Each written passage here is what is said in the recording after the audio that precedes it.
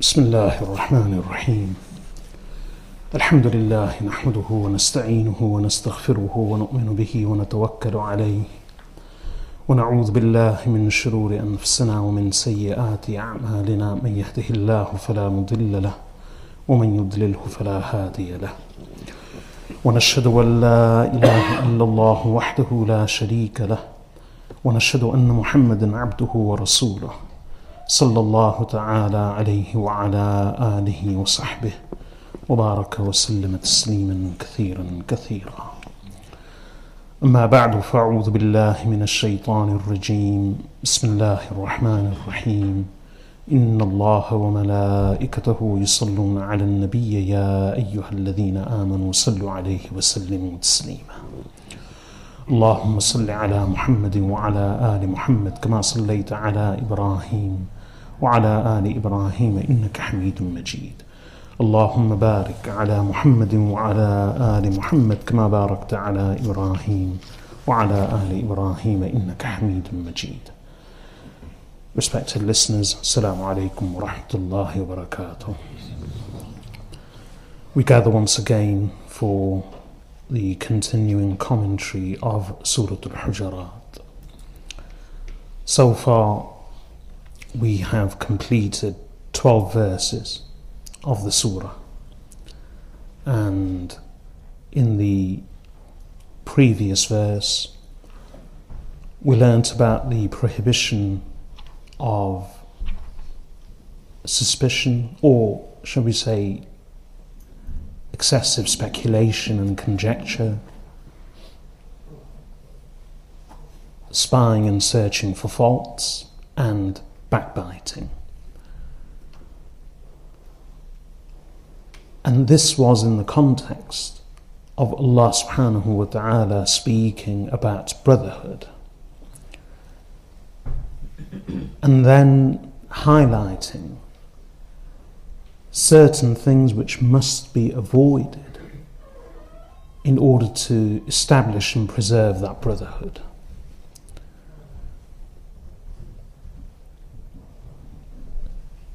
And just to remind ourselves about the theme of this particular surah, we named it a Medinan society on the basis that in this surah, which was revealed quite late in the Prophet ﷺ's life, Allah subhanahu wa ta'ala has mentioned laws, principles, and the very foundations on which a just, equitable, fair, egalitarian society can be built. Liberty with dignity,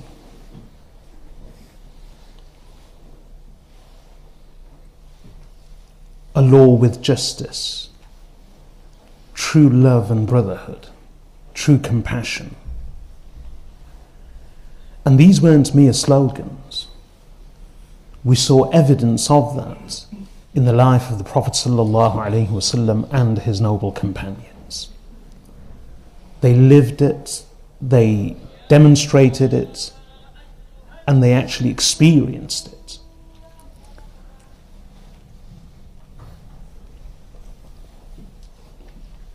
And that is an ideal society which can serve as an example for everyone, under the leadership of the Prophet ﷺ and the noble companions radiyallahu anhum.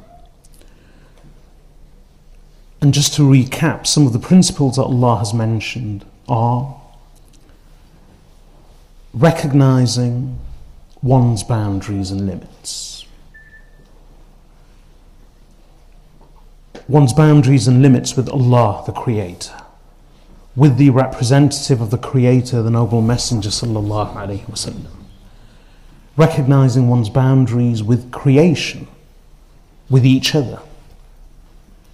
And that means being fair towards each other, being non-judgmental. If ever we receive reports, news information about another person, then let alone before we take any action, let alone before we utter a single word, we cannot even form a judgment in our minds and thereafter engender and develop any feeling towards that person based on assumption or based on these reports without actually verifying the facts and ascertaining the truth.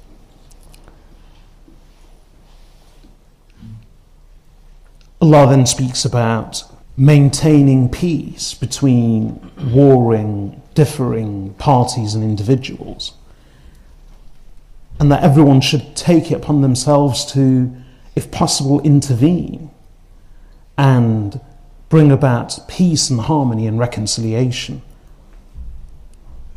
Of course, primarily the command is given not to all and sundry, but those who are actually in authority. So if it involves conflict on a large scale, then undoubtedly this would be the responsibility of the authorities to resolve. And then further down, in common daily disputes, in social disharmony, then, if possible, we are all called upon to bring about peace and reconciliation. And then following on from that, Allah subhanahu wa ta'ala reminds us, إِنَّمَا الْمُؤْمِنُونَ إِخْوَةً, that believers are only brothers. فَأَصْلِحُوا بَيْنَ أَخْوَيْكُمْ, therefore reconcile your two differing brothers. وَاتَّقُوا اللَّهَ لَعَلَّكُمْ تُرْحَمُونَ, and be wary of Allah in the hope that you may receive mercy. And then Allah mentions 2 verses in which 6 sins are detailed. So what we learn from these 3 verses, which we covered in the past few weeks, is brotherhood can only be realized primarily through taqwa. Allah says, وَاتَّقُوا اللَّهَ, the believers are brothers, and fear Allah in the hope that you may receive mercy. There can be no brotherhood, there can be no true love between people without taqwa. Number 1.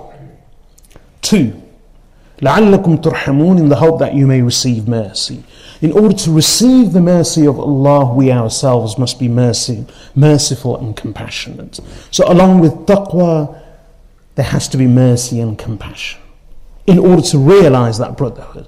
And in fact, this is something which I didn't mention at the time, but we can't just think that taqwa is a rigid adherence to the teachings of Islam, of laws, halal and haram, do's and don'ts, of forcefully proclaiming the message, reminding people all the time. One has to balance taqwa, one's personal taqwa, with compassion and mercy towards others. There was no one more fearing of Allah, more wary of Allah, more God-fearing, more God-wary and God-conscious than the noble Messenger sallallahu alaihi wasallam. Yet, his compassion and mercy knew no bounds. And we should adopt the same. Taqwa doesn't mean that we rigidly adhere to halal and haram, do's and don'ts, and we impose the same on others.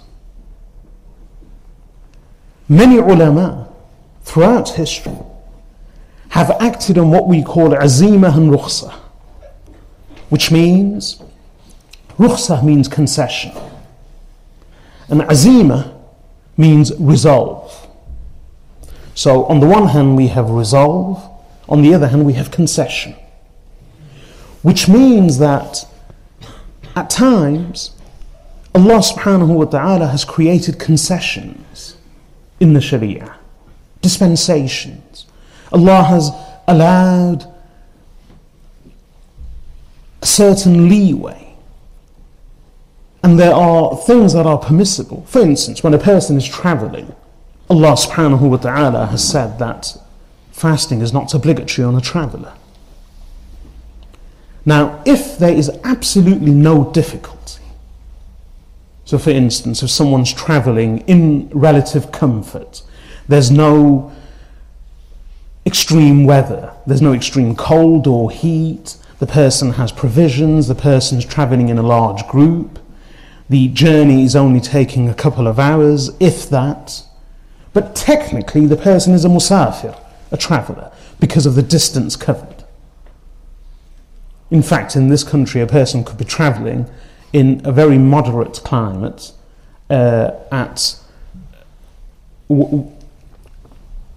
in relative comfort and luxury. And let's say they are embarking on a journey of just 2.5 hours, 2 hours 30 minutes. It's not even for work, it's just a family visit. And it's in the month of Ramadan. But we're talking about the days when fasting would only be, let's say, 14 hours, 15 hours. Now, technically the person is a musafir, is a traveller, so fasting is not obligatory on them. But at the same time, if they were to fast, they wouldn't experience any discomfort or difficulty, in fact probably no difference to if they were fasting at home. But still, since Allah has granted the concession, they can forego the obligation of fasting on that particular day and make up for it at another time of the year. So they would be acting on the rukhsah. But if they wanted to, since there is not much difficulty, or there may be some slight difficulty, but it's not impossible, they could act on azima, which means resolve, in the hope of gaining an increased reward. So this is the difference between azima and rukhsah, whereby someone acts on the concession or forgoes the concession and acts on azima and does something with resolve, with a bit more effort, in the hope of receiving a greater reward. Now, ulama throughout history, especially the saintly pious ones, have always had a policy of acting on azimah themselves and always giving fatwa for rukhsah for others. Always.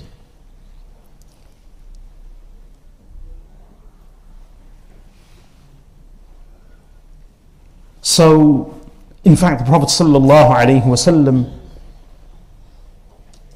when he sent some of the Sahaba radiyallahu anhum to Yemen, like Mu'adh ibn Jabal radiyallahu anhu, he said to them, Bashira wa la tunaffira, yassira wa la tu'assira. Give people glad tidings. Do not drive them away. Do not dispel them. Do not repel them. Wa yassira wa la tu'assira. And create ease. Do not create difficulty. And so throughout history, ulama have always acted on this. They reserve azimah, resolve. They reserve resolve for themselves. And they keep rukhsah, concessions and dispensations for everybody else. So they are harsh with themselves, but they are easygoing, forgiving, and approving when it comes to others. Unlike us, we reserve azimah for others and concessions for ourselves. So we want it easy, but we aren't willing to give anyone else that benefit of doubt or liberty. So taqwa has to be coupled with rahmah and with rifq, compassion, ease. And if someone wishes to adopt taqwa, taqwa is for oneself. It's not to impose on others. One alim, he gave a fatwa. And when he gave that fatwa of something being halal, there was a bit of an uproar. Not because what he said was wrong, but simply because people's cultural approach to that particular question meant that they were unaware of what the texts actually said. So the texts of Islam actually said that this is halal. But culture had developed in such a way that people's cultural attitude towards that particular question was a very negative one. So everyone considered it haram.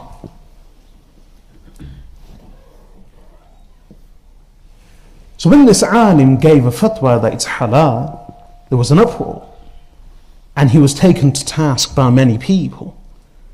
But he confidently, with knowledge, spoke up and said, look, I didn't go out to advertise this particular issue. I was approached by a number of people who asked my opinion on whether this was lawful in Islam or not. So I gave people a very honest reply, which is that to my understanding, after all my research on the topic, and he had extended it, he had researched it extensively. He said, my conclusions are, after all the research, that my conclusion is that this is indeed lawful in Islam. Of course, many ulama have had reservations in the past, but the texts ultimately point to its permissibility. So I was asked that question by many people. I gave an honest answer. So there was an uproar. This was his reply. He was then questioned that, do you do this yourself? Do you act on this yourself? So he said, no, I don't. I never have done. And I can never envisage myself ever acting upon this. I choose to stay away from it completely. So they said to him, isn't that hypocrisy? That you give fatwa for others for this thing being halal, and yet you wouldn't do it yourself. So he said, no, there is a difference. One, I didn't come out to advertise this particular issue. I was pressed on this by a number of people who sought my expert opinion on the matter, so I gave my expert opinion, which is that the texts of Islam, in my opinion, and from my extensive research, say that this is indeed lawful. People may agree or choose to disagree. And as far as my own practice is concerned, I've always remained aloof from it, never done it, never will do it, never will go near it, because that's my personal preference. I act on azimah. Even though I consider it lawful, I make it haram for myself. But for others, I will not expect them to act on the azimah that I act on. Rather, I will tell them what the texts say. So this is just one example that ulama have always practiced azimah for themselves and rukhsah for others. They will always make things easy. So this is taqwa and rahmah. Allah says, wattaqullah la'allakum turhamun, and be wary of Allah, adopt taqwa in the hope that you may receive mercy. So in order to realize brotherhood, one, we must have taqwa, two, we must have compassion and mercy. And that means even in religion. And look at the Prophet sallallahu alaihi wasallam, Allahu Akbar. We become very easily annoyed. We're in the masjid. Regularly we'll go to masjids and there'll be posters or plaques or warning signs. No children under the age of 7 allowed. And one of the reasons is that children make a lot of noise. But subhanallah,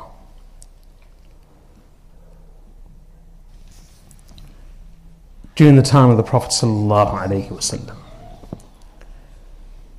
and in these days, when we see children running around in the masjid, people become very angry. I remember when we were younger, and I'm sure many of you will have experienced the same. It was quite routine to get slapped around in the masjid by uncles. You run from one part of the masjid to the other and you get a clip around the ear from a total stranger. We used to have these busybodies who had never prayed Taraweeh themselves, but who, even though they were 40, 50 years old, they took it upon themselves to ensure that all the 7-year-old children were praying Taraweeh. And as is normal for children, when being forced to do something and monitored, they would laugh and giggle whilst praying Salah. So again, clips around the ear. So it was routine, it was normal. So you used to have these busybodies. And subhanallah, people create such a fuss when a baby is crying, when children run around in the masjid. I'm not suggesting that it should be done, but where's our tolerance? Where's our compassion? In the masjid of Rasulullah sallallahu alayhi wasallam, just a few days ago, someone asked me that we've got chairs, but the chairs, there's a function and we need to put the chairs in the masjid for old and disabled people. But the chairs, they come from a company who use them everywhere, so outside and at other functions as well. So is it permissible to bring them into the masjid? So I said, just wipe the legs. Meaning not all the legs, but just the bottom stump. Just wipe the bottom of the stump and put them in the masjid. It doesn't matter. Again, there's some reservation and hesitation. I say, it doesn't matter at all. Abdullah ibn Umar radiyallahu anhuma relates in a hadith recorded by Imam Bukhari. I told them that I used to sleep in the masjid and the dogs would roam around in the masjid of Rasulullah sallallahu alayhi wasallam. Of course, there was no carpets. But I said, subhanallah, Gilab, dogs used to roam around in the masjid of the Messenger sallallahu alayhi wasallam, in Masjid al-Nabi sallallahu alayhi wasallam, in al-Madinah al-Munawwara. Abdullah ibn Umar radiyallahu anhuma used to sleep there. But it wasn't an issue. A Bedouin came and urinated in the masjid, in the same masjid, at the wall. Sahaba radiyallahu anhum, of course, they reacted, but the Prophet sallallahu alayhi wasallam actually told them, wait. He didn't want to create any discomfort by cutting off the passing of the water of the Bedouin, lest it give him taklif. It hurt him. And then the Prophet ﷺ very calmly said, he ordered a bucket of water, a pail of water, and said, have it washed. And then he advised him, don't do this again. And there were many examples. So when it came to children, the Prophet ﷺ used to be giving khutbah on the minbar. Hassan and Hussein radiyallahu anhuma would run in the masjid. And on one occasion he actually descended from the minbar and grabbed his grandchildren, lifted them up, and recited the verse, إِنَّمَا أَمْوَالُكُمْ وَأَوْلَادُكُمْ فِتْنَةٌ, that indeed your wealth and your children are a distraction. He would actually shorten his salah.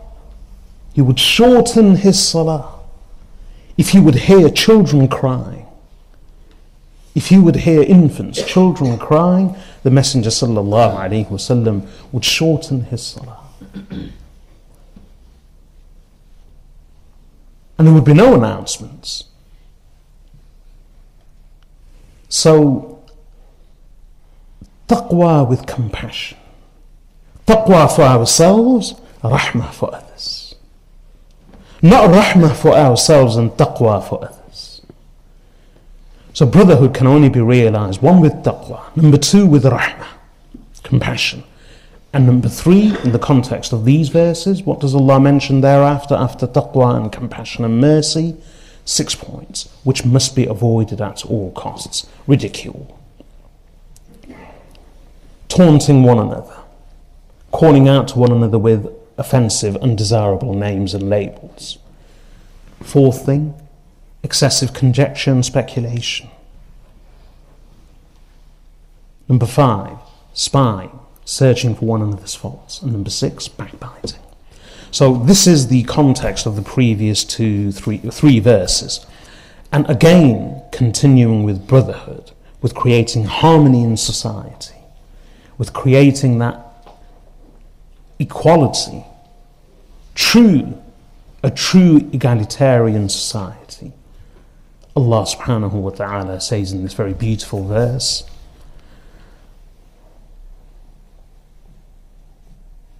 which I don't know if it was coincidental or whether it was programmed, but the verse we just heard when that phone came on was the very same verse. Ya ayyuhan nasu inna khalaqnakum min dhakarin wa untha وجعلناكم شعوبا وقبائل لتعارفوا إن أكرمكم عند الله أتقاكم إن الله عليم خبير.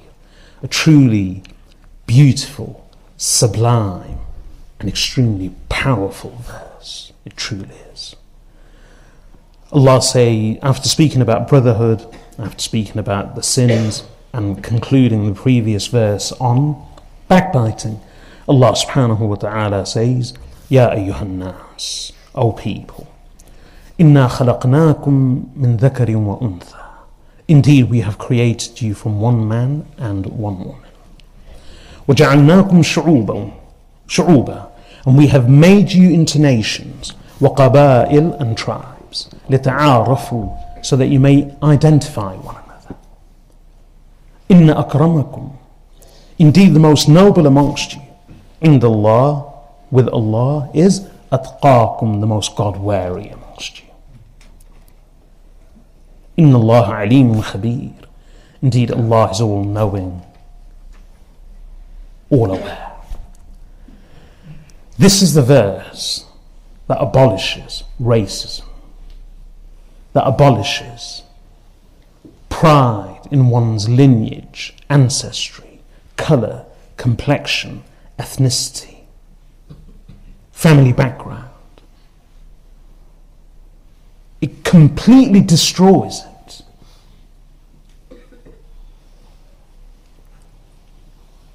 And the Prophet ﷺ enacted this amongst the Arabs of Arabia, who were some of the most tribal and bigoted people when it came to ancestry and lineage prior to Islam. So much so that the Sahaba radiyallahu anhum, they treated one another as true brothers regardless of their lineage and their ancestry. And even non-Muslim historians who do not believe in the past, many non-Muslim historians who have been serious academics and who have studied Islam, who are familiar with Arabic, one of the main things which they have noted is that one of the miraculous achievements of the Prophet ﷺ, so they may not believe in religion, in revelation, in God, but looking at the Prophet ﷺ and the society of Arabia from a purely historical, social perspective, one of the things they have marveled at is how the Messenger ﷺ abolished centuries-old traditions of Arabia, not just to do with religion, but to do with family, to do with lineage, to do with bonding and relations, to do with blood and ancestry and heritage, and replaced the brotherhood and fraternity of tribe with the brotherhood and fraternity of Islam. And that was a remarkable transformation. Truly was.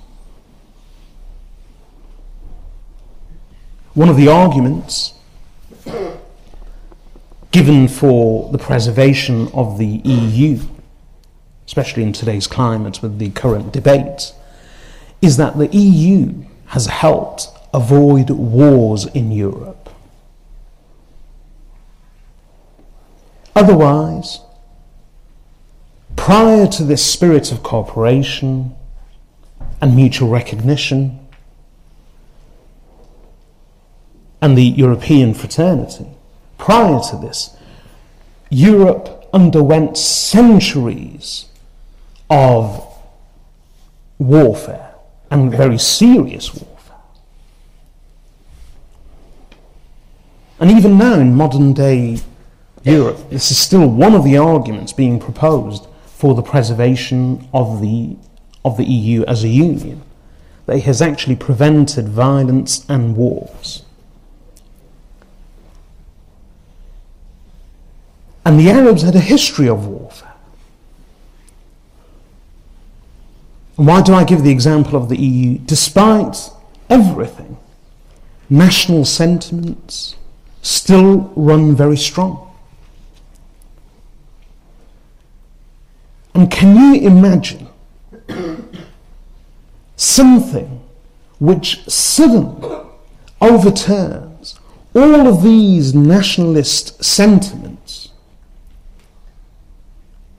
and replaces them with something new in such a manner that the previous rivalries, the previous history is all forgotten, and not just forgotten but completely replaced? It's unimaginable. And yet the Prophet ﷺ achieved that in a stroke in Arabia.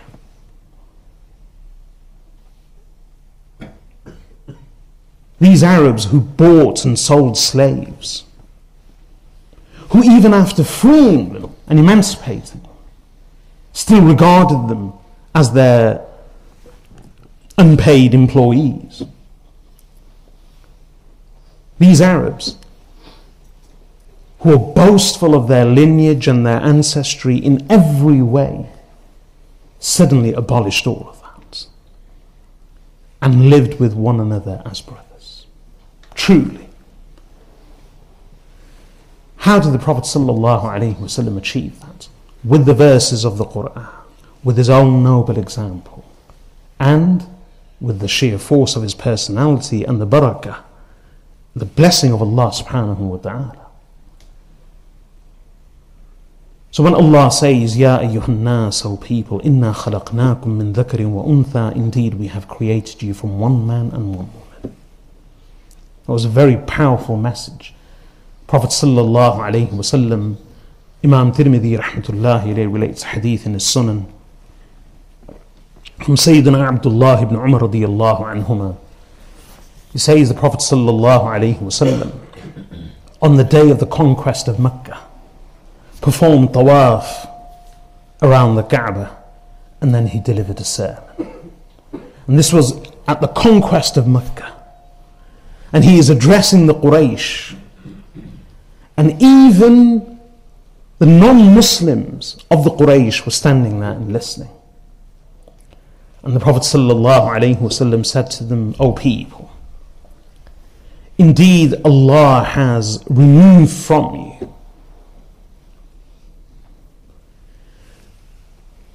the bigotry and the arrogance of Jahiliyyah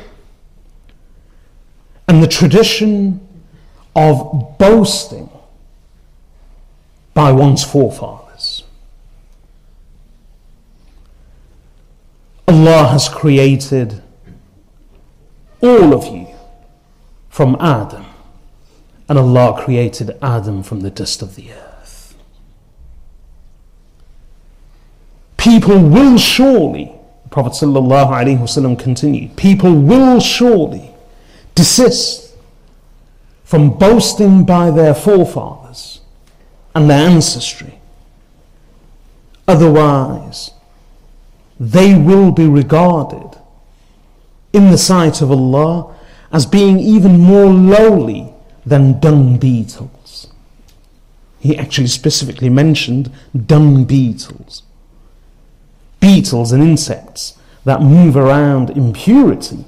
Prophet ﷺ says, those who boast by their lineage, their ancestry and their forefathers, they will be regarded by Allah, even in their huge numbers, as being lowlier than dung beetles.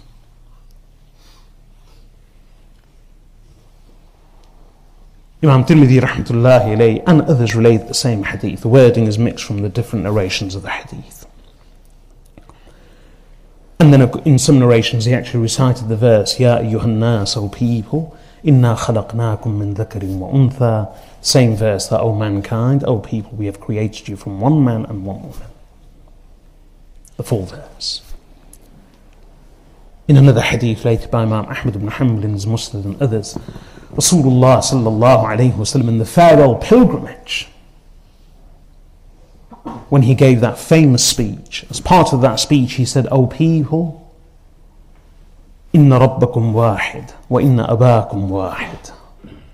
O people, your Lord is one and your Father is one. لا فضل لعربي على عجمي ولا لعجمي على عربي ولا لأحمر على أسود ولا لأسود على أحمر.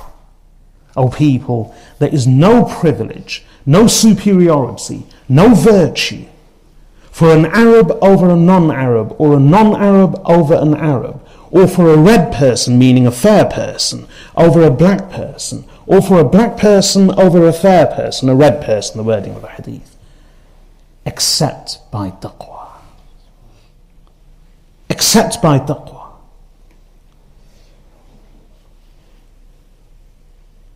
And in that previous hadith, the Prophet ﷺ, and then again on that occasion, the Prophet ﷺ recited the verse of the Quran and told people, have I conveyed the message or not?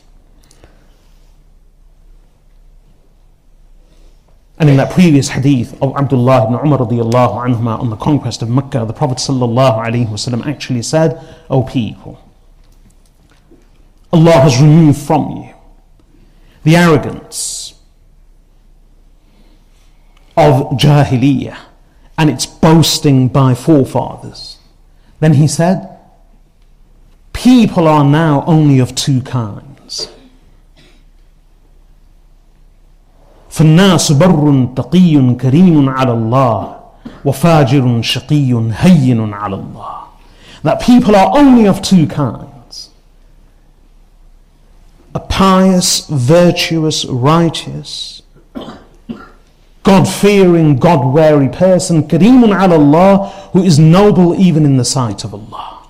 That's one. Or the other, Fajirun, Shaqiyun, Hayyinun ala Allah, a sinful person,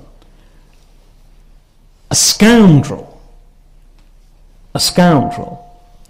Hayyinun ala Allah, who is despicable in the sight of Allah. Allah created all of you from Adam, and Allah created Adam from the dust of the earth. So in the sight of Allah, there is no Arab, non-Arab, white, brown, red, black, yellow. In a verse of the Quran, Allah subhanahu wa ta'ala says, وَمِنْ آيَاتِهِ خَلْقُ السَّمَاوَاتِ وَالْأَرْضِ وَاخْتِلَافُ أَلْسِنَتِكُمْ وَأَلْوَانِكُمْ. And amongst His signs is the creation of the heavens and the earth, and your differing tongues and differing colours. We are all part of that vibrant creation of Allah subhanahu wa ta'ala. One's melanin count, or lack thereof, one's melanin increased or reduced, one's colour pigment, does not make one better or worse. And we are all related. SubhanAllah. Only yesterday someone sent me a video. I know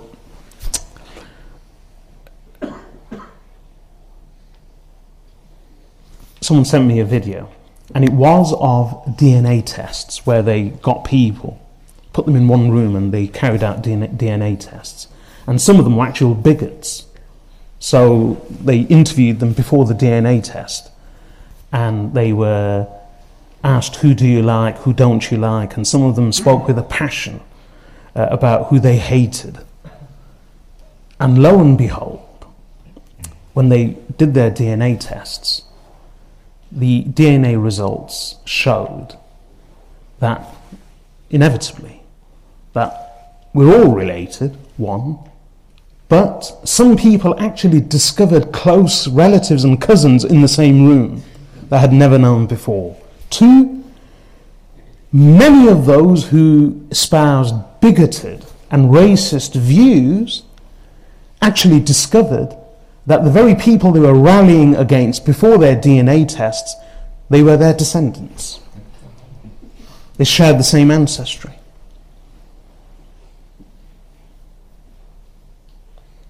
So we have created you from one man and one woman.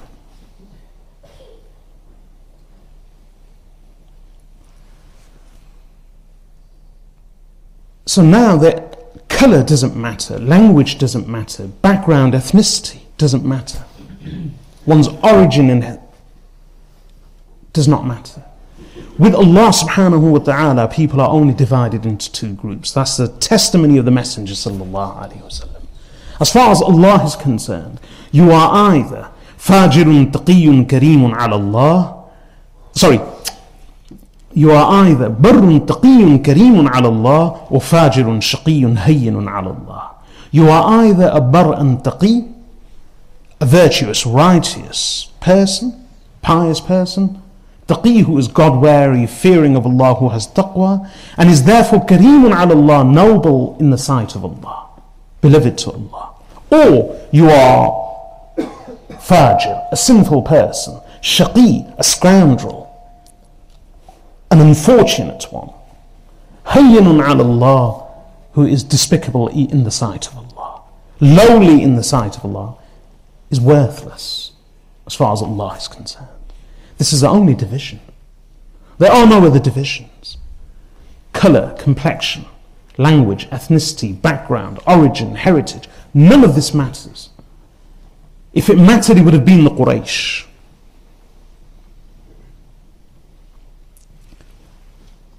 Imam Tabarani rahmatullahi alayhi relates that once the famous companion Abdul Rahman ibn Auf radiyallahu anhu, he heard someone from the family of Rasulullah sallallahu alayhi wasallam from Banu Hashim, from the Hashim clan, loudly exclaim that I am the closest to the Messenger sallallahu alayhi wasallam. Awla means more deserving and closer to the Prophet sallallahu alayhi wasallam than you. So Abdul Rahman ibn Auf radiyallahu anhu corrected him publicly and said to him, there are others who are more closer and more to the Messenger sallallahu alayhi wasallam and more deserving of him than even you, although you may have your lineage to him. You have your nasab, you have your lineage with the Prophet sallallahu alayhi wasallam, but that's it. Others are closer to the Prophet sallallahu alayhi wasallam and more deserving of him. What makes a person closer and deserving of the Prophet sallallahu alayhi wasallam? One who follows in his footsteps. Spiritual heritage and ancestry, spiritual relations are far more important than blood relations. Sayyidina Nuh alayhi salam, he had a son, his own flesh and blood. And he prayed to Allah subhanahu wa ta'ala, O Allah, spare my son. Allah subhanahu wa ta'ala told him, إِنَّهُ لَيْسَ مِنْ أَهْلِكَ إِنَّهُ عَمَلٌ غَيْرُ صَالِحٍ, that he is not from your family. In fact, إِنَّهُ عَمَلٌ غَيْرُ صَالِحٍ, he is an impious deed, even though he came from the blood and the flesh of one of the greatest messengers of Allah subhanahu wa ta'ala. Blood lineage is not as important as spiritual lineage. And that's a proof. He prayed to Allah, Allah told him, even though he was his own flesh and blood, his son, he said, إِنَّهُ لَيْسَ مِنْ أَهْلِكَ إِنَّهُ عَمَلٌ غَيْرُ صَالِحٍ, he is not of your family. In fact, he is an impious deed. Strong words. In Islam, relationship between father and son, brother and sister, even a husband and wife, will mean nothing as far as connection to Allah subhanahu wa ta'ala is concerned. Ibrahim alayhi salam, his father was Azar. His father Azar. Look at who Azar was. And look at who Ibrahim alayhi salam was. Azar would respect his father, speak to him honorably and respectfully, but he was not responsible for his father's deeds. And father's deeds ultimately did not impact on his son. So his spiritual lineage mattered, not his blood lineage. Nuh alayhi salam was a prophet, and look at his son.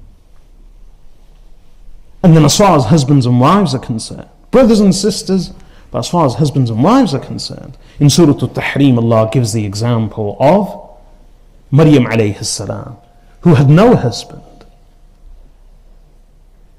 Yet, look at her rank and position with Allah. And Asiya, the wife of Pharaoh, Fir'aun. Look at Pharaoh, look at who he was, Fir'aun. But Allah honored his wife Asiya radiyallahu anha. His misdeeds had no impact on her.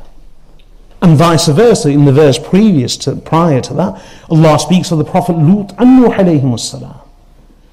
They were both mighty messengers of Allah, but their wives rebelled against them, not in chastity, but in belief and in obedience to Allah, as a result of which they were forever separated, together in the dunya, but forever separated in the akhirah, even though they were wives.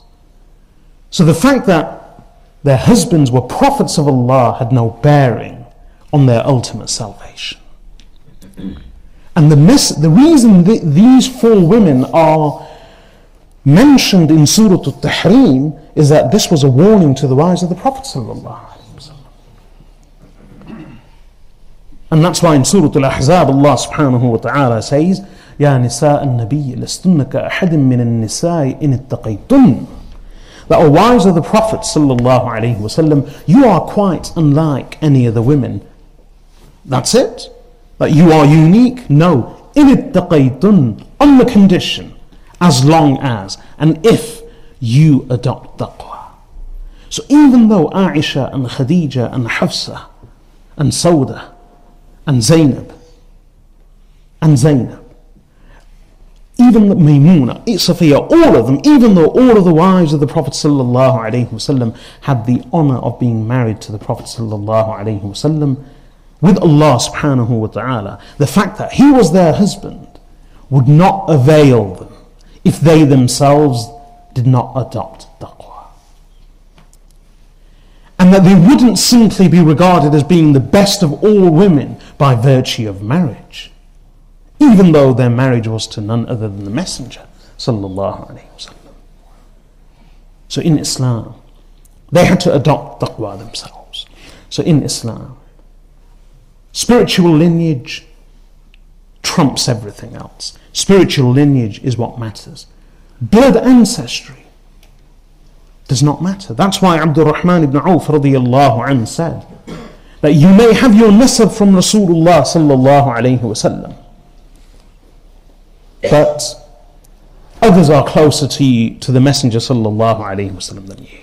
Because in Islam, ultimately, what matters more, I mentioned earlier that blood lineage doesn't matter. It does matter, but it does not matter as much as spiritual lineage. And spiritual lineage is paramount in Islam. So as far as Allah subhanahu wa ta'ala is concerned, the person is either barrun taqiyun kareemun ala Allah, fajirun shaqiyun hayyinun ala Allah. Person is righteous and virtuous and pious and noble in the sight of Allah and fearing of Allah, or a person is sinful, a scoundrel, unfortunate and lowly in the sight of Allah. This is the only division. Abu Dharr al-Ghifari radiyallahu anhu, the Prophet sallallahu alayhi wasallam told him too, in a hadith related by Imam Ahmad ibn Hanbal in his Musnad. Abu Dharr radiyallahu anhu, the Prophet sallallahu alayhi wasallam told him, "O Abu Dharr, remember, unzur, be mindful, that you are not better than any other person, red or black, except by taqwa. Only by taqwa." And once the Sahaba radiyallahu anhum questioned the Prophet sallallahu alayhi wasallam, Imam Bukhari rahmatullahi alayhi relates this hadith. It's a very beautiful hadith. They said to him, "O Messenger of Allah, man akramun nas, who is the noblest of all people?"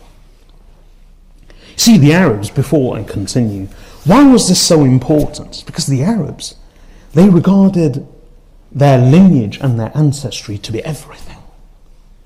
See, we may not be able to appreciate it today because we live in a very different society. We have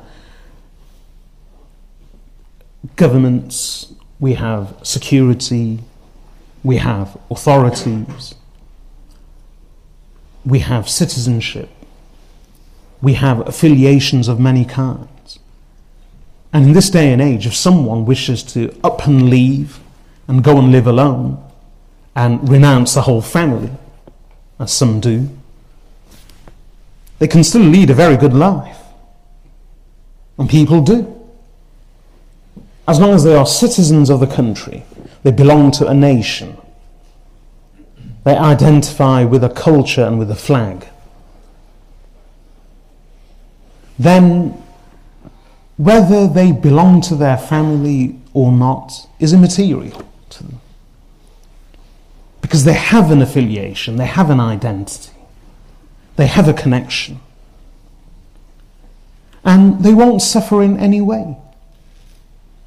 The state acts as a family, looks after their health, their welfare, their needs. So who needs families? Some people's attitude. So we live in a society where that is not only possible, but it's not uncommon, where people lead totally independent lives from their families because the state acts as a family, looks after them. The community looks after them. They have an identity and an affiliation. But imagine at the time of the Arabs, there was nothing.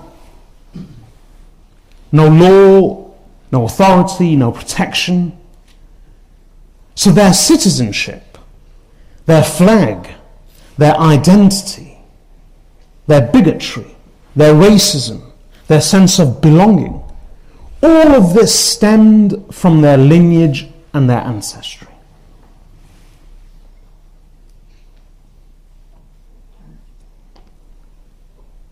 And people still practice that. It's shifted from the family to nations.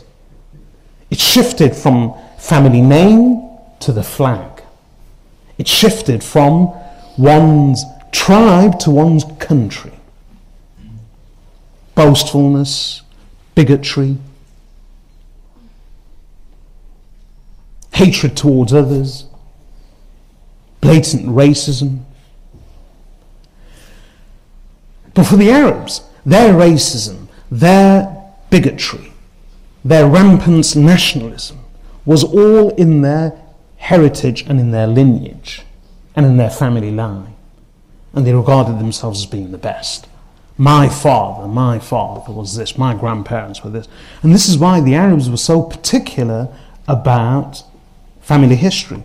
Forget their own ancestry. They even knew the lineage by heart of their animals. It's a fact. We may find that surprising, but it's true. They actually knew the family lineage of, we still have it today. If you have pedigree animals, then you are given certificates of their lineage stretching back many, many generations. And so they would have the same, it's just that they wouldn't have it in writing, they'd have it etched in their memory. They would rely more on memory, that they had an oral tradition rather than a written tradition. So the Arabs placed great emphasis on their family lineage. And in that context, Rasulullah sallallahu alayhi wasallam said to them that, O people, Allah subhanahu wa ta'ala has removed from you and distanced from you the arrogance of Jahiliyyah and its boasting by forefathers. Now you are only a God-fearing, pious person, noble in the sight of Allah, or a sinful scoundrel, lowly in the sight of Allah. Only one of two. So the Prophet ﷺ was asked on that occasion that, O Messenger of Allah, Man akramun nas, who is the noblest of all people? So without hesitation, the Prophet ﷺ said, Akramun nas atqahum. The noblest of all people is the one who is the most God-fearing of Allah, the most God-wary of Allah, the one with the most taqwa. Taqwa makes a person. So the Sahaba radiallahu anhum said, لَيْسَ عَنْ هَذَا نَسْأَلُكَ, that we're not asking you about this. So instantly the reply of the Prophet sallallahu alaihi wasallam was according to the verse of the Quran. They said to him, مَنْ أَكْرَمُ النَّاسِ, who is the noblest of all people? So the Prophet sallallahu alaihi wasallam paraphrased for them, إِنَّ أَكْرَمَكُمْ عِنْدَ اللَّهِ أَتْقَاكُمْ, that indeed the noblest of you by Allah is the one who has the most taqwa, and that's what the verse says. So he said to them, أَكْرَمُ النَّاسِ أَتْقَاهُمْ, that the noblest of all people is the one who has the most taqwa. So they said, Ya Rasulullah, we're not asking you about that. So the Prophet sallallahu alaihi wasallam said, he then thought that they were asking about who is the noblest of lineage. Who is the noblest of lineage? So the Prophet sallallahu alaihi wasallam said, the noblest of all people is Yusuf Nabiyullah, Ibn Nabiyullah, Ibn Nabiyullah, Ibn Khalilullah. That the noblest of all people is Yusuf, the Prophet of Allah, the son of the Prophet of Allah, the son of the Prophet of Allah, the son of the friend of Allah. Meaning Yusuf ibn Yaqub, ibn Ishaq, ibn Ibrahim, alayhim salam. So the Sahaba, meaning if you want to know who has the most noble lineage, then what a lineage. So the Sahaba said, لَيْسَ عَنْ هَذَا نَسَلُكَ, that we're not even asking you about this, O Messenger of Allah. So the Prophet sallallahu alaihi wasallam said, so what are you asking me about? فَعِنْ مَعَادِنِ الْعَرَبِ تَسْأَلُونِي, are you asking me about the mines of the Arabs? Are you asking me about the mines of the Arabs? So they said, yes, O Messenger of Allah. What that meant is that their question was, who is the noblest of all people? So the Prophet sallallahu alaihi wasallam made a blanket statement that the noblest of all people is the one who has the most taqwa. He said, no, we're not asking you about that. So he thought maybe they're asking about lineage. So out of the whole of mankind, the one with the most noble lineage is Yusuf, the Prophet of Allah, son of the Prophet of Allah, son of the Prophet of Allah, son of the friend of Allah. So we're not even asking you about that. The Prophet ﷺ then realized that they're asking about the noblest of people in their context and in their discussion. Because they came from that tribal society, as I've explained. They wanted to know who's the best. Which Arab tribe is the best? Which Arab clan is the best? Which Arab super tribe is the best? They used to have contests. They were poets, natural poets. So all their poetry was, my clan's better than yours. My family is better than yours. It wouldn't be as crude as that. They were very lyrical and poetical, very eloquent. And poetry hasn't changed. Human nature doesn't change. They used to boast about dads, families, lineage, clans, tribes, horses, camels, steeds, arrows, spears, swords, shields, and wine and women. No difference today. Drugs, alcohol, drugs, wine, weapons, rides. And the thing about clan, my crew's better than yours, my turf's better than yours, my gang's better than yours. My brothers, my homies, my brethren, or whatever. They used to do the same. It doesn't change.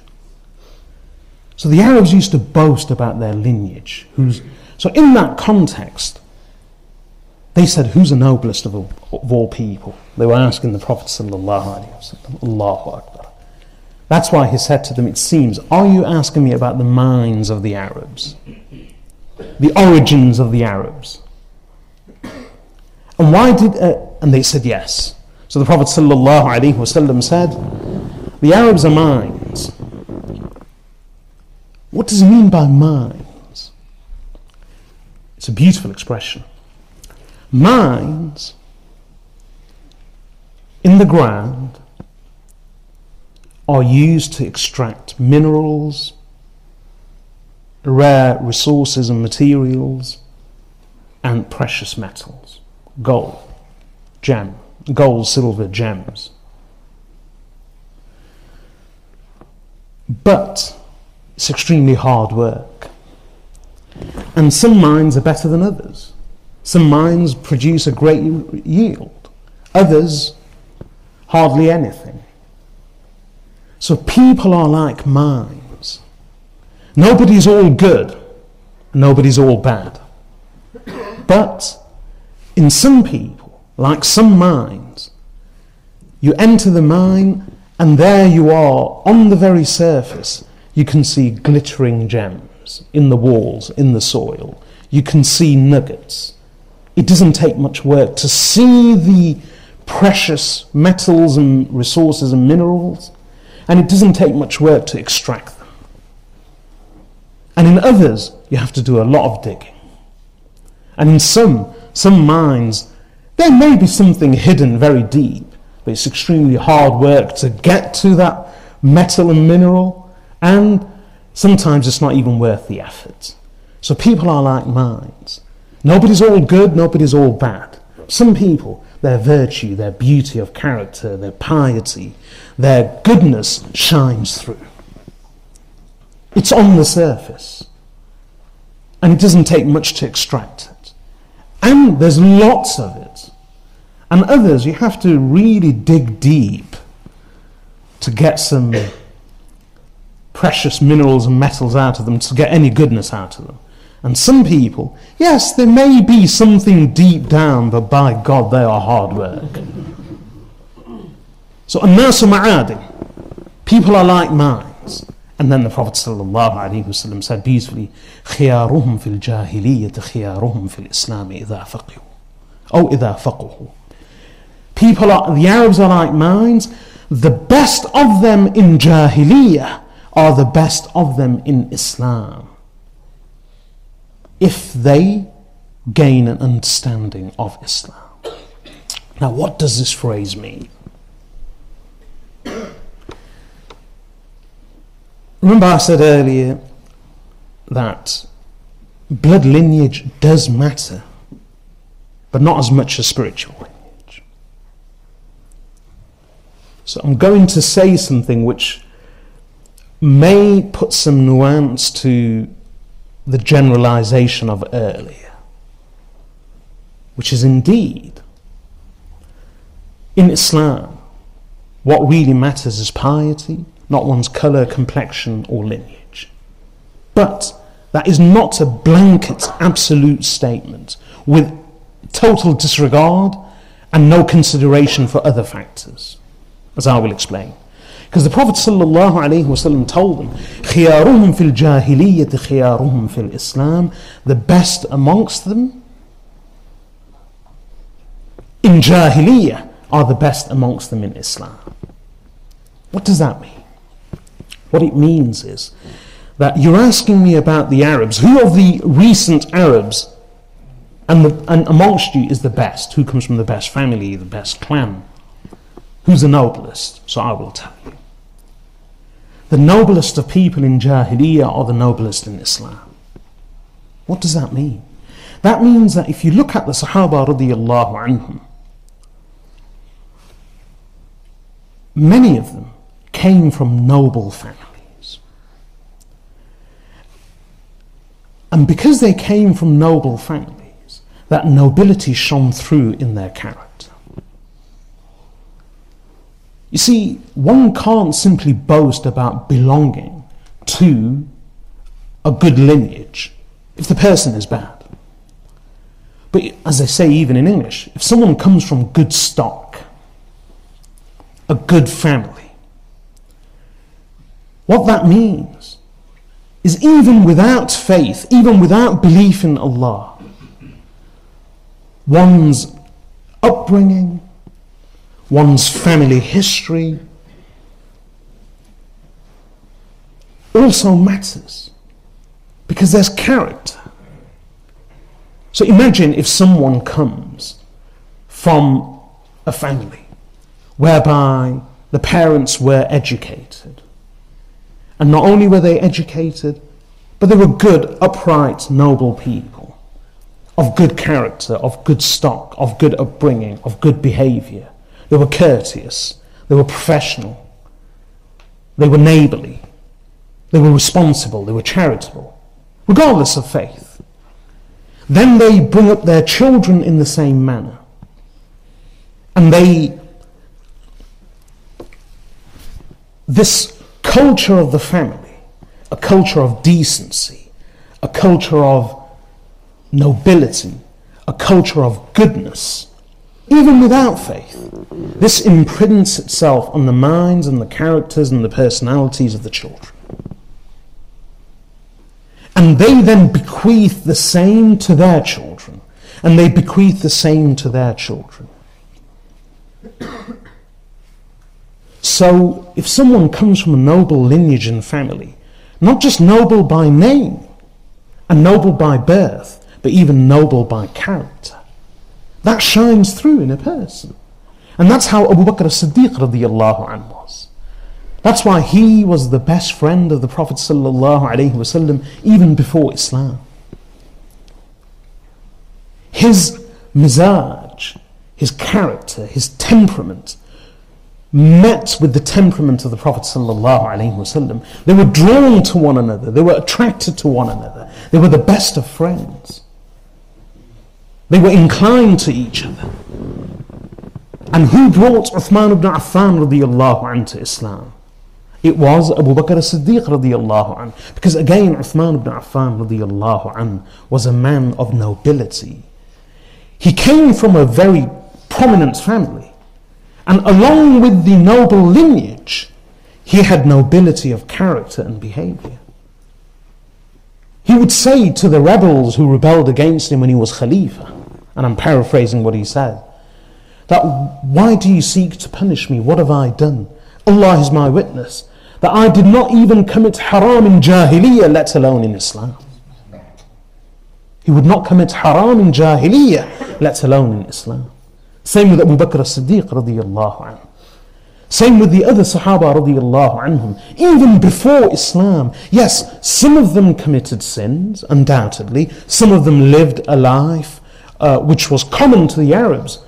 But we shouldn't have this idea that the Sahaba radiyallahu anhum were all just extremely sinful. And they led terrible, corrupt lives. No, there were examples of that as well. But on the major part, if you look at the Sahaba radiyallahu anhum, yes, they committed certain sins which were regarded as sins later, because at the time they never considered them to be haram. But even these noble ones, they wouldn't behave in a manner which was shameful. And many of them abstained even from haram, even from those things which were considered halal and later became haram because they considered them lowly and despicable and unbefitting a man or a woman of decency.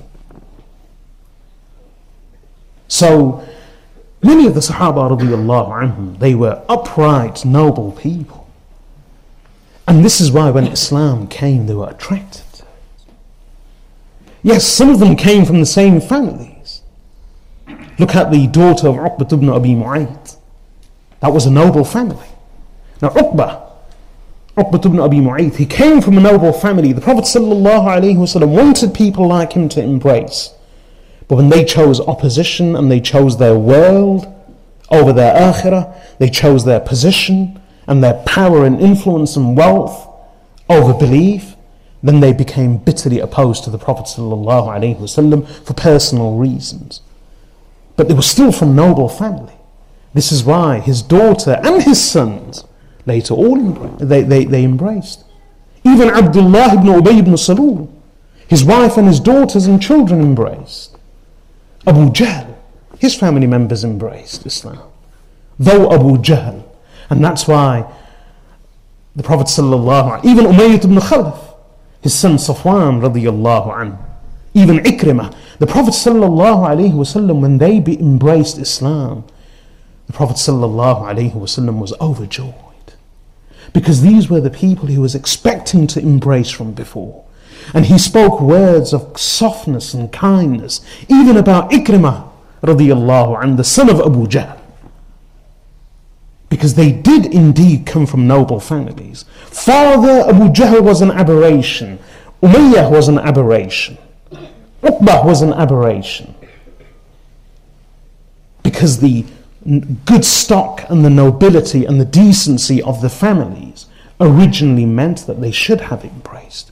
For Islam was a perfect religion for them, and they would have been the perfect adherents to religion. But individually, some of them chose the world over their akhirah. Otherwise, as far as their lineage, their nobility and their decency was concerned, there was no question about it. So the Prophet ﷺ said the best of them in Jahiliyyah. And that's why amongst the Jahiliyyah, one of the reasons they were highly regarded is even before Islam, many of the aristocracy in Mecca, they weren't the wild type. They were merchants. They were rich, and they played on that. And they were arrogant, undoubtedly. But as far as personal behavior, decency, and character were concerned, people didn't raise a finger against them. Because, remember, these were the people who frequented the royal courts of Abyssinia, of Rome and Persia. They had trading relations with many of the chief trading families, and not just families, but the powers at the time. They were a people of nobility. They dressed well, they spoke well, they lived well, they behaved well. Yes, they were arrogant, and in some ways they were corrupt when it came to wealth. But in terms of character and decency, and many of them, even in charity, Abu Bakr as-Siddiq radiyallahu anhu was charitable. Look at al-Mu'mineen Khadija radiyallahu anha. Even before she embraced Islam, after the Prophet sallallahu alaihi wasallam announced it to her, she was the first Muslim. How do you think she was as a person, even before Islam? A woman of nobility and charity, of goodness, of character. A woman that even the Prophet ﷺ was attracted to and devoted to. During her life, he never married anyone else. So you can imagine what kind of character she had. So this is how many of the Sahaba radiyallahu anhum were. Prophet ﷺ says, خِيَارُهُمْ فِي الْجَاهِلِيَّةِ. You're asking about the noblest of people? Well, know that the noblest of people is not someone who comes from this family or that family, but yes, the best amongst them in Jahiliyyah. If they embrace Islam, then they are the best of all people. Because what have they done now? They've coupled, they've brought together, they've merged the goodness of their lineage, their good aristocratic stock and bloodline, with faith, with belief in Allah, with piety, along with their own decency and character. Who could be better than them? And then the Prophet ﷺ added, إِذَا فَقُهُ. And if they gain knowledge of religion, then they are over and above everyone else. So if you look at the grades of the Arabs during the time of the Prophet ﷺ, it was like this. Those who came from a good family, good lineage, good stock, because all of this meant decency, character, nobility. If they weren't believers, then the believers were regarded as being that their aristocracy, their lineage, their ancestry meant nothing if they did not embrace. But if they embraced, then they brought all of that goodness, and with it they complemented their faith and their belief in Allah. That's how the Arabs were viewed. And those who gained knowledge, they were regarded as being the best, even over lineage. This is why during the time of the Prophet ﷺ, amongst the Sahaba radiyallahu anhum, because they came from good lineage and good bloodline, they became natural leaders Who were the natural leaders of the Sahaba radiallahu anhum? You would have seen they were from the leading families of the Quraysh and the leading families of the Ansar. They were the leaders. So the leaders before Islam, many of them became leaders after Islam because they had those leadership skills and qualities and character and upright standing. But they brought all of that goodness and decency and that character into Islam, and they complemented their religion with all of those good qualities. So this is the meaning of the hadith, خِيَارُهُمْ فِي الْجَاهِلِيَّةِ خِيَارُهُمْ فِي الْإِسْلَامِ إِذَا فَقُهُ, that the people are like minds, the best of them in Jahiliyyah are the best of them in Islam if they gain knowledge. Now, so there is some consideration, but ultimately blood lineage never matters as much as spiritual lineage and piety.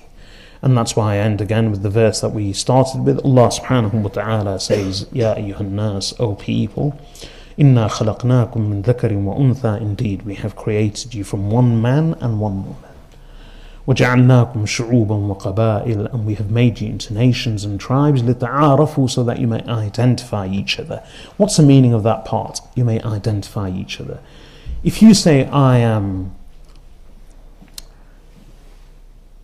from this country, or that country, or I am from this tribe, or that tribe, or this is my family surname, those names and labels and tags and identities should only be in order to identify each other.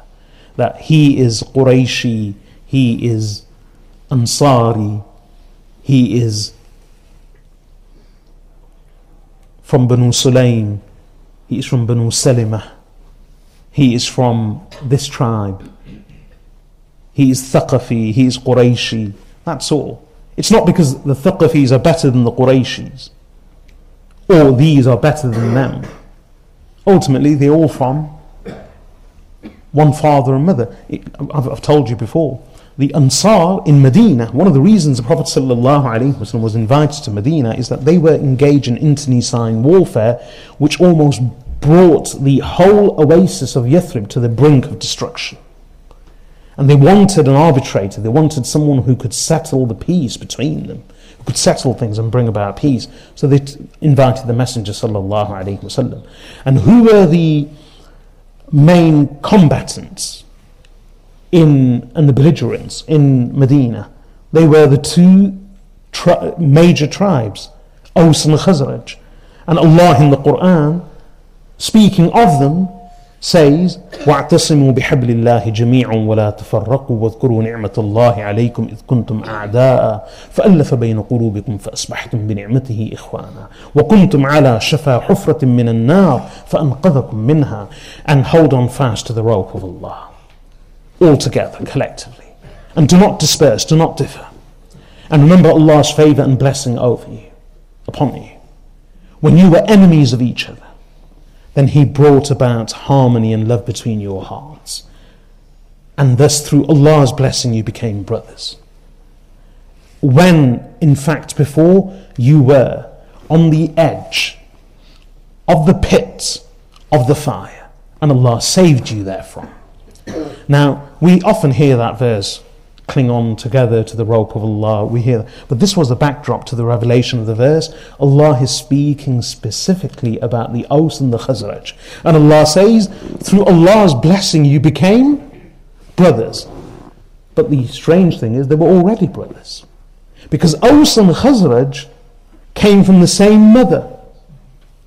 Going back many generations, the Aws and Khazraj were cousins, and they actually came from one family, and collectively they were known as the Banu Qayla. Their female ancestor was a woman called Qayla.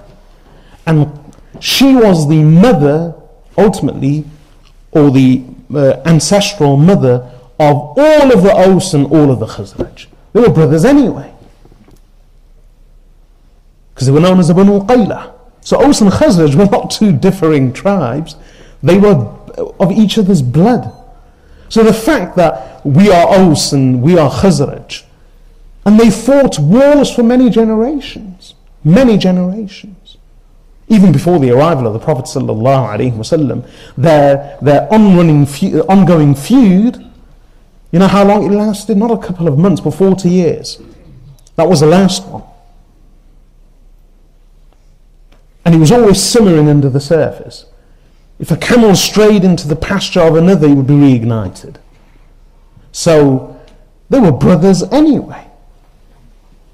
So the fact that you are Awsi and you are Khazraji doesn't mean anything. It's just your title, your label, so that you can identify each other. He's Zayd al-Khazraji and he's Zayd al-Awsi.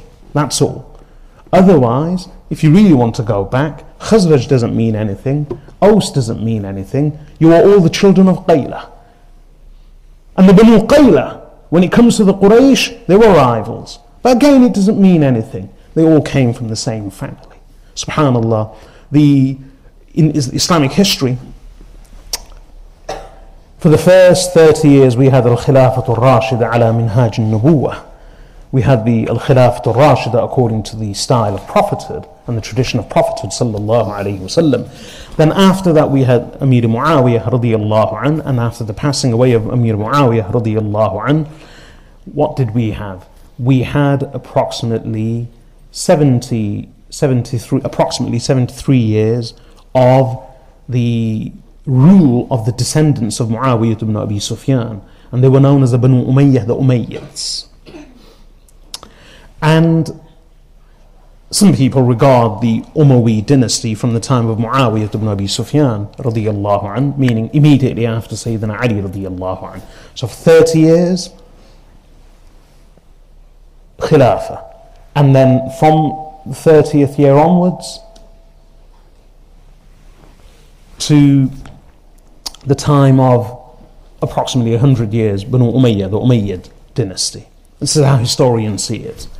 And then after the Umayyads, hundreds of years of the Abbasids. Initially very powerful, the Abbasid Empire, but later only nominal, but remarkable. The whole Abbasid and Umayyad feud was all between members of one family. Because the Banu Umayyah was the son of Abd Shams. Umayyah was the son of Abd Shams.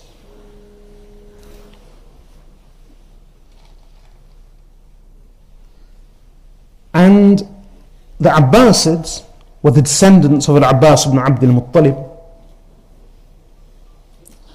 And who was Abbas? The son of Hashim. The son of Abd al-Muttalib, who was the son of Hashim. And who was Hashim? The son of Abd Manaf. Hashim and Abd Shams were brothers. So the Prophet sallallahu alayhi wasallam, Ali radiyallahu anhu, Al-Abbas ibn Abd al-Muttalib, and all of the Abbasid dynasty, the Banu Hashim and the Banu al-Abbas, they all came from the family of Hashim, who was the son of Abd Manaf.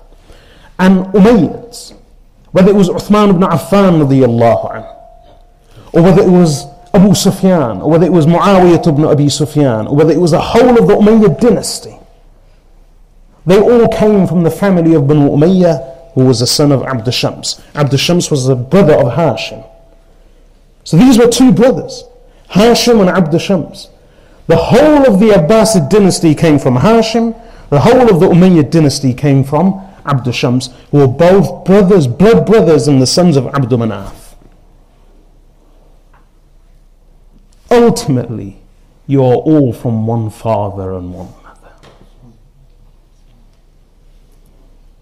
So whether it was a Banu Qayla, Aws and Khazraj, son of one woman, Qayla. Whether it was the Quraysh and the whole two empires, the Umayyads and the Abbasids, sons of one person, Abd Manaf. And this is what Allah subhanahu wa ta'ala reminds us of, and the message is relevant today as much as it was relevant then. O people, indeed we have created you from one man and one woman. We've made you into nations and tribes, لِتَعَارَفُوا, so that you may identify one another, that's it. You are Qurayshi, you are Hashimi, you are Abd Shamsi. It doesn't mean anything. These are just titles to differentiate, to distinguish.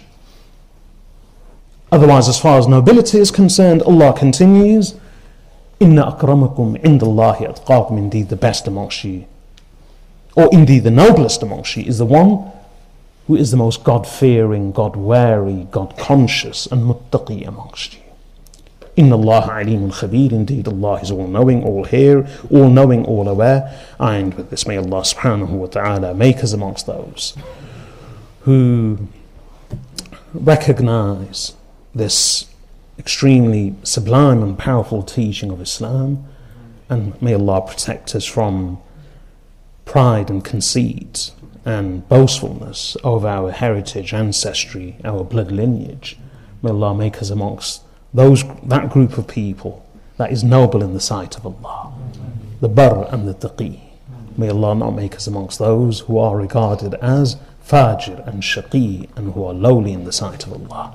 وصلى الله وسلم على عبده ورسوله نبينا محمد وعلى آله وصحبه أجمعين.